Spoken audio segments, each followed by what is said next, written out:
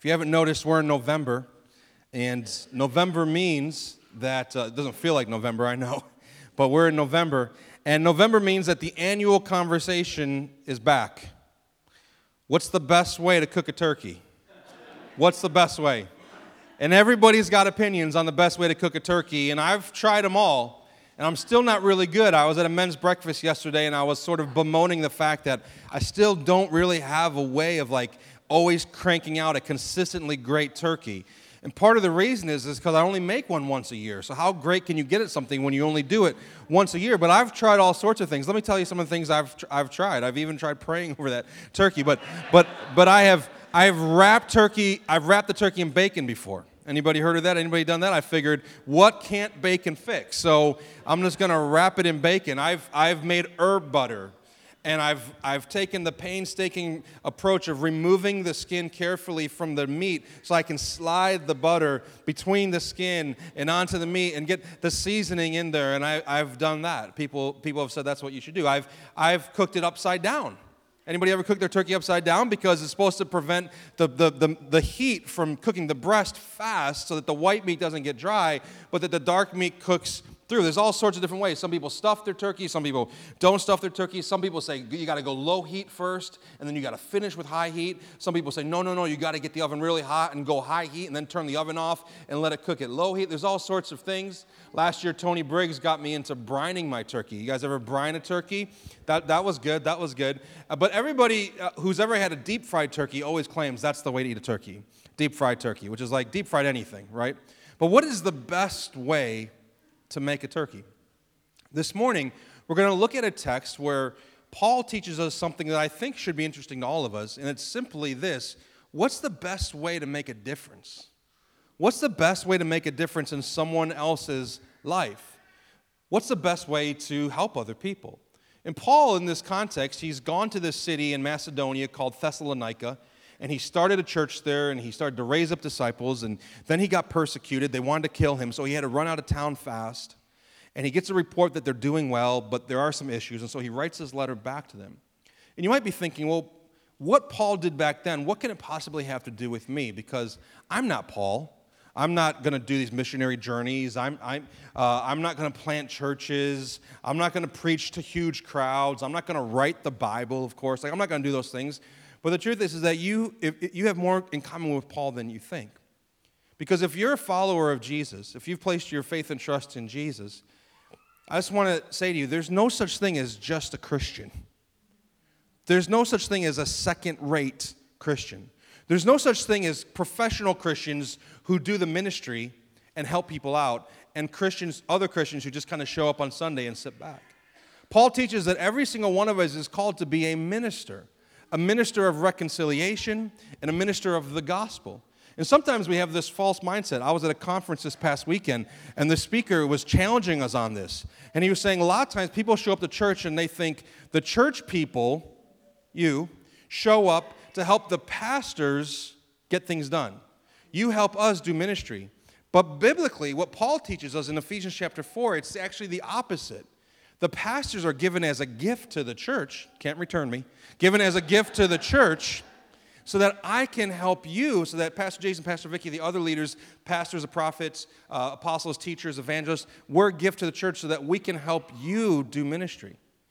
Think of how long it's going to take us to get things done if it's you helping me do all the ministry versus me helping all of you do ministry and make a difference where you're at.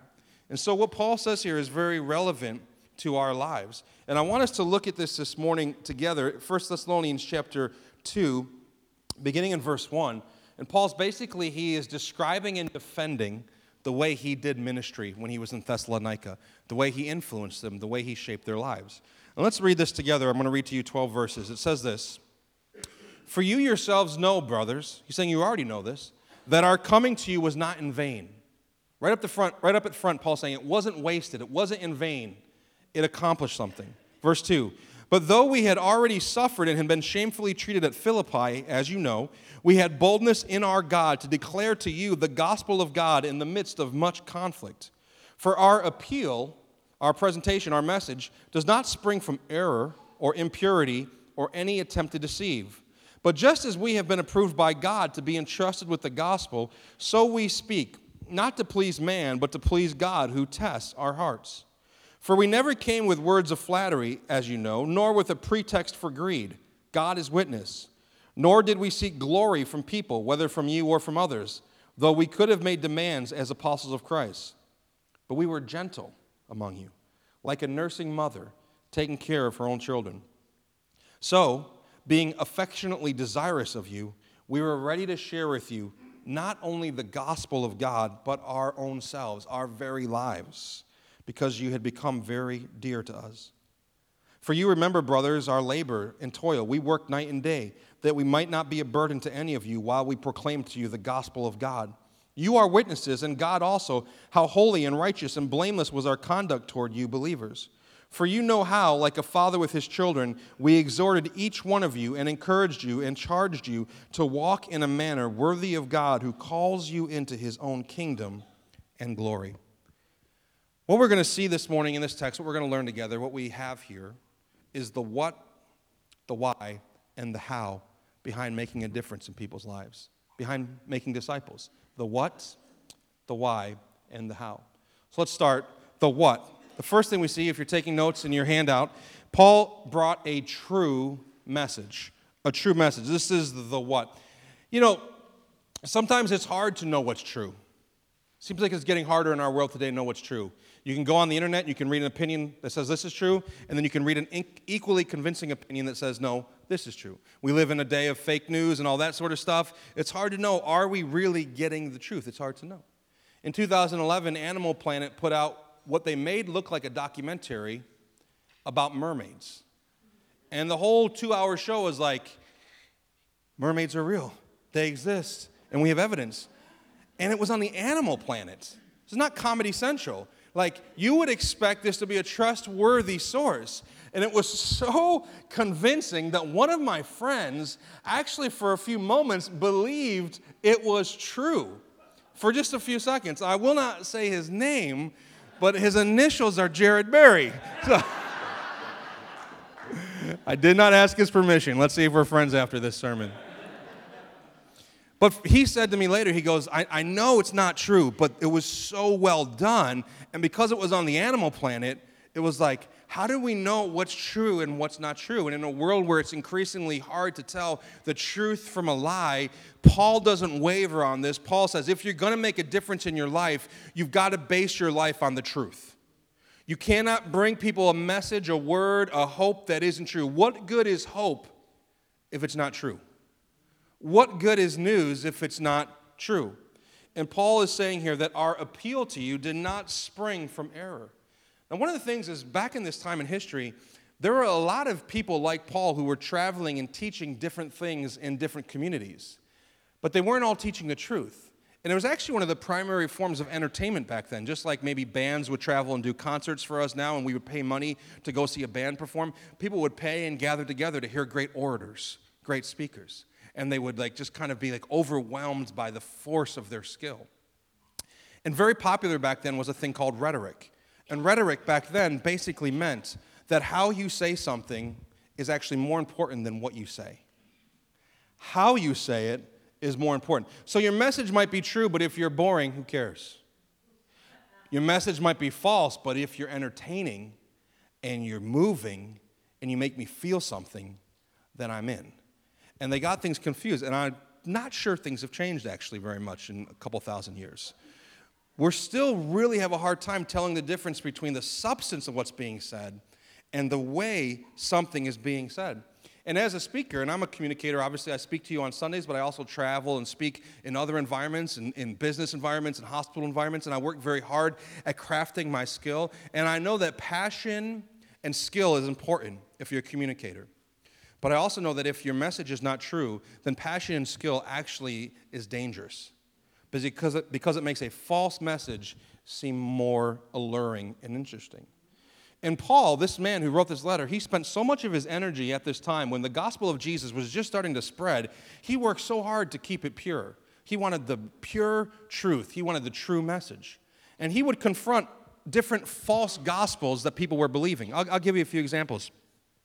One, let's call this the permissive gospel. And the permissive gospel was that if you put your faith in Jesus, it doesn't matter how you live after you do that. Go ahead and live however you want. In fact, some of them were believing that if you sinned more, it was better for God. Because by sinning more, you gave God more opportunities to forgive you. And in him having more opportunities to forgive you, you're giving him more opportunities to display your grace. Now, I know for some of us that actually has been our life. But at the same time, that's not the way that we want to live. We shouldn't be motivated like if we sin more, it's good for God. That's what he wants. Grace is not just the power to save us, it's the power to grow us and to sanctify us. So some people were teaching the permissive gospel, and Paul said, God forbid. On the other end of the spectrum, some people were preaching what we'll call the performance gospel, which is this. Jesus did his part, now you do the rest. You perform. And your righteousness and your standing before God and your acceptance by God and your salvation and your ability to endure to the end is totally reliant upon your performance. So be really good, behave, and follow all the rules. And Paul's saying, you can't save yourself. If you could save yourself through your own performance, then why did Jesus have to give his life on the cross on our behalf? So you had the permissive gospel, you had the performance gospel, you had also versions back then of the prosperity gospel. God just wants you to be healthy and wealthy and never struggle and never suffer, and it's all about you. Then there was also this thing that was more like a mystical gospel where the Gnostics were saying, yes, the gospel is true, but what you really need is secret knowledge, special revelation. They were very mystical about it.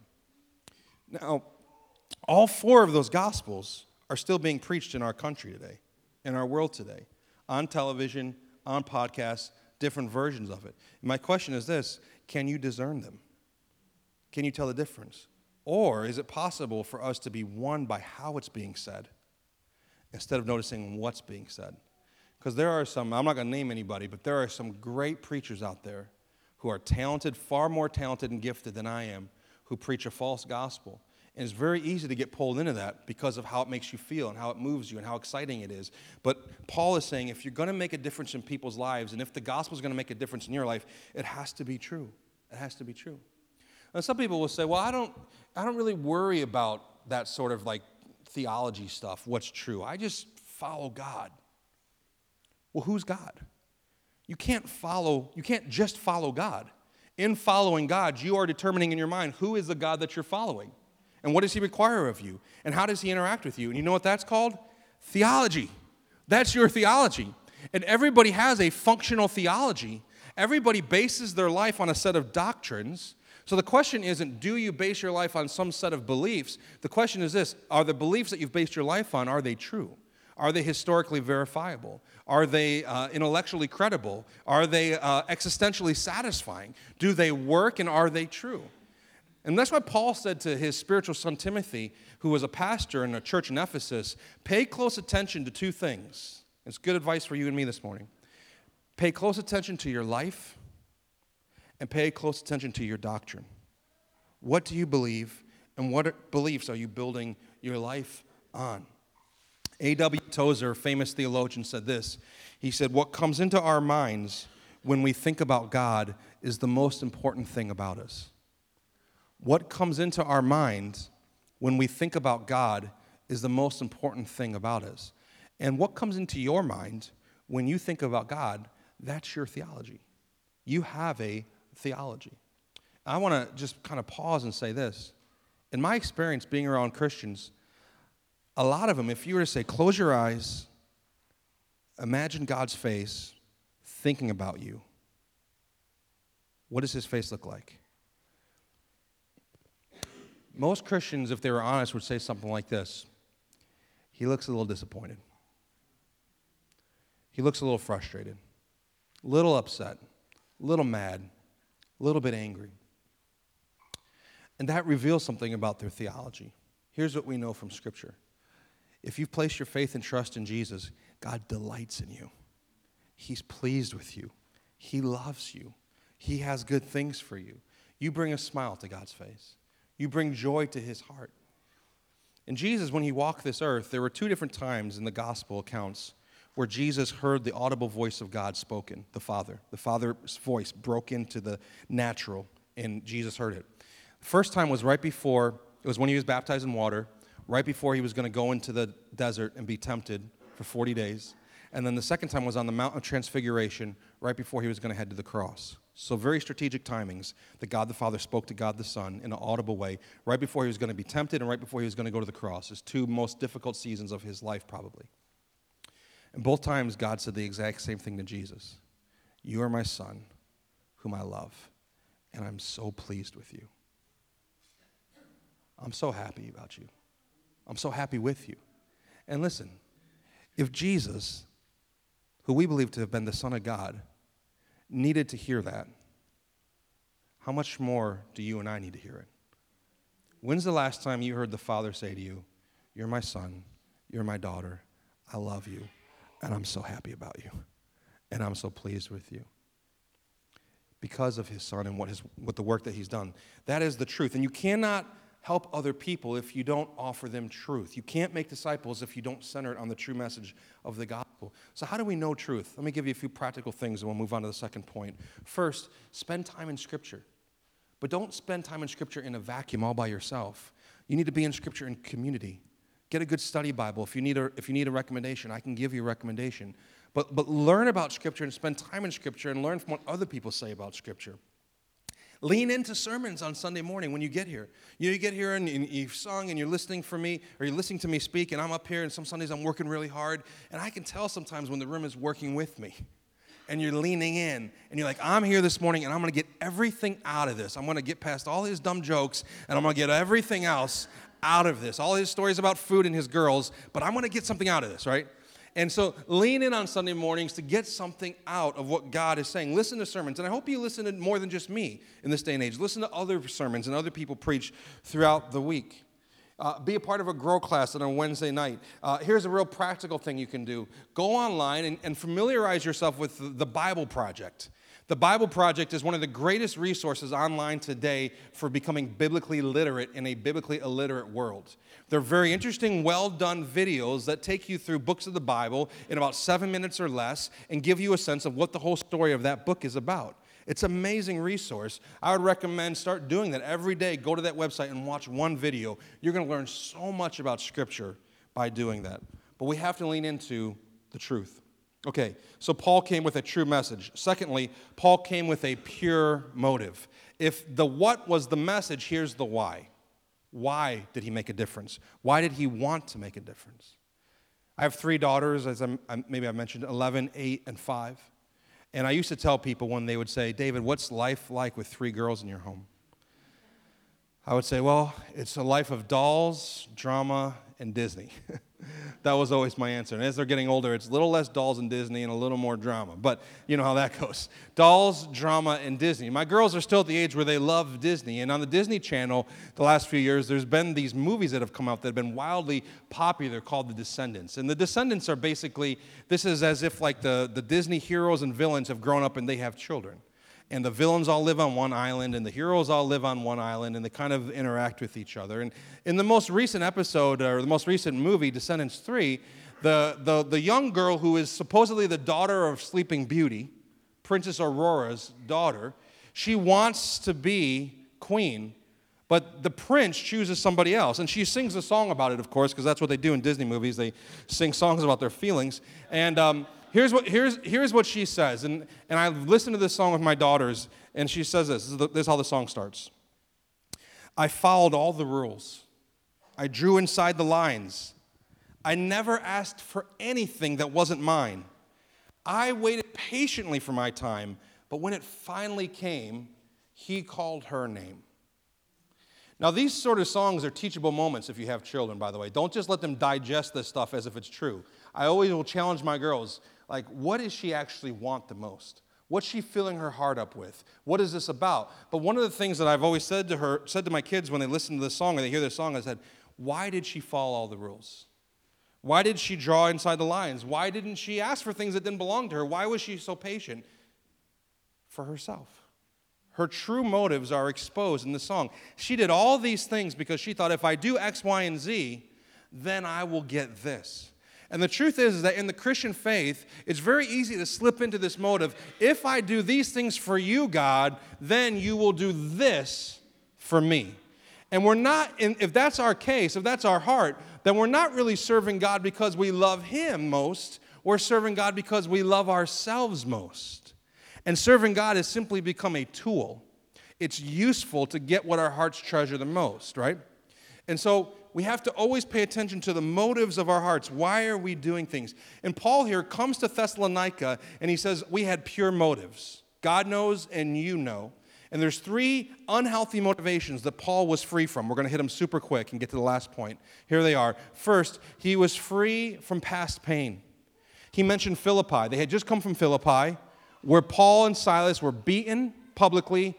They were arrested, and they were thrown in jail without a trial. And Paul was a Roman citizen. And back then, according to the laws of Rome, that should not have happened. That could not happen to a Roman citizen. They could not be arrested and beaten without a fair trial. And Paul was. And then Paul and Silas end up in jail, and that's that great story where they're praising God at midnight in the earthquake, and they get free, and the jailer places his hope in Jesus. But Paul has to leave Philippi because it's dangerous there, and he comes to Thessalonica. And when he gets to Thessalonica, he says, you know what we came out of, but we didn't drag that pain with us. We came and we loved you anyway. And if we're going to love people, make a difference in people's lives, if we're going to make disciples, as our church mission says we should, we're going to have to break free from some past pain. If we don't break free from past pain, we drag it into every future relationship. We drag it into every other house, every other church. We just drag our pain with us. And here's what happens if we don't get free from pain. We end up doing one of 2 things. On this extreme, we end up letting that pain make us bring pain on other people. In other words, we get angry and hard and bitter, and we become a mean person, and we become a bully. And Paul says, we didn't come and bully you. We didn't come and tell you what you had to believe. Our boldness was in God, not in ourselves. We didn't come as a bully. But on the other end, what you might do with your pain is you might try to protect yourself from future pain. So what you do is you actually don't know how to speak the truth anymore. And instead of bullying, you become someone who flatters people, who tells people what you think they want to hear because you want their approval and their acceptance. And as long as pain has control over our hearts, we're going to swing one way or the other. We're either going to use our pain as a weapon, or we're going to try to use our pain as a shield. And in using our pain as a shield, we're never going to be honest, and we're going to flatter people. We're going to seek the approval of people. We're going to be enslaved to other people, or we're going to use our pain as a weapon and attack other people. And you can't be effective in making a difference in people's lives if you're not free from past pain. Secondly, Paul was free from potential gain. He said, we didn't come to you greedy.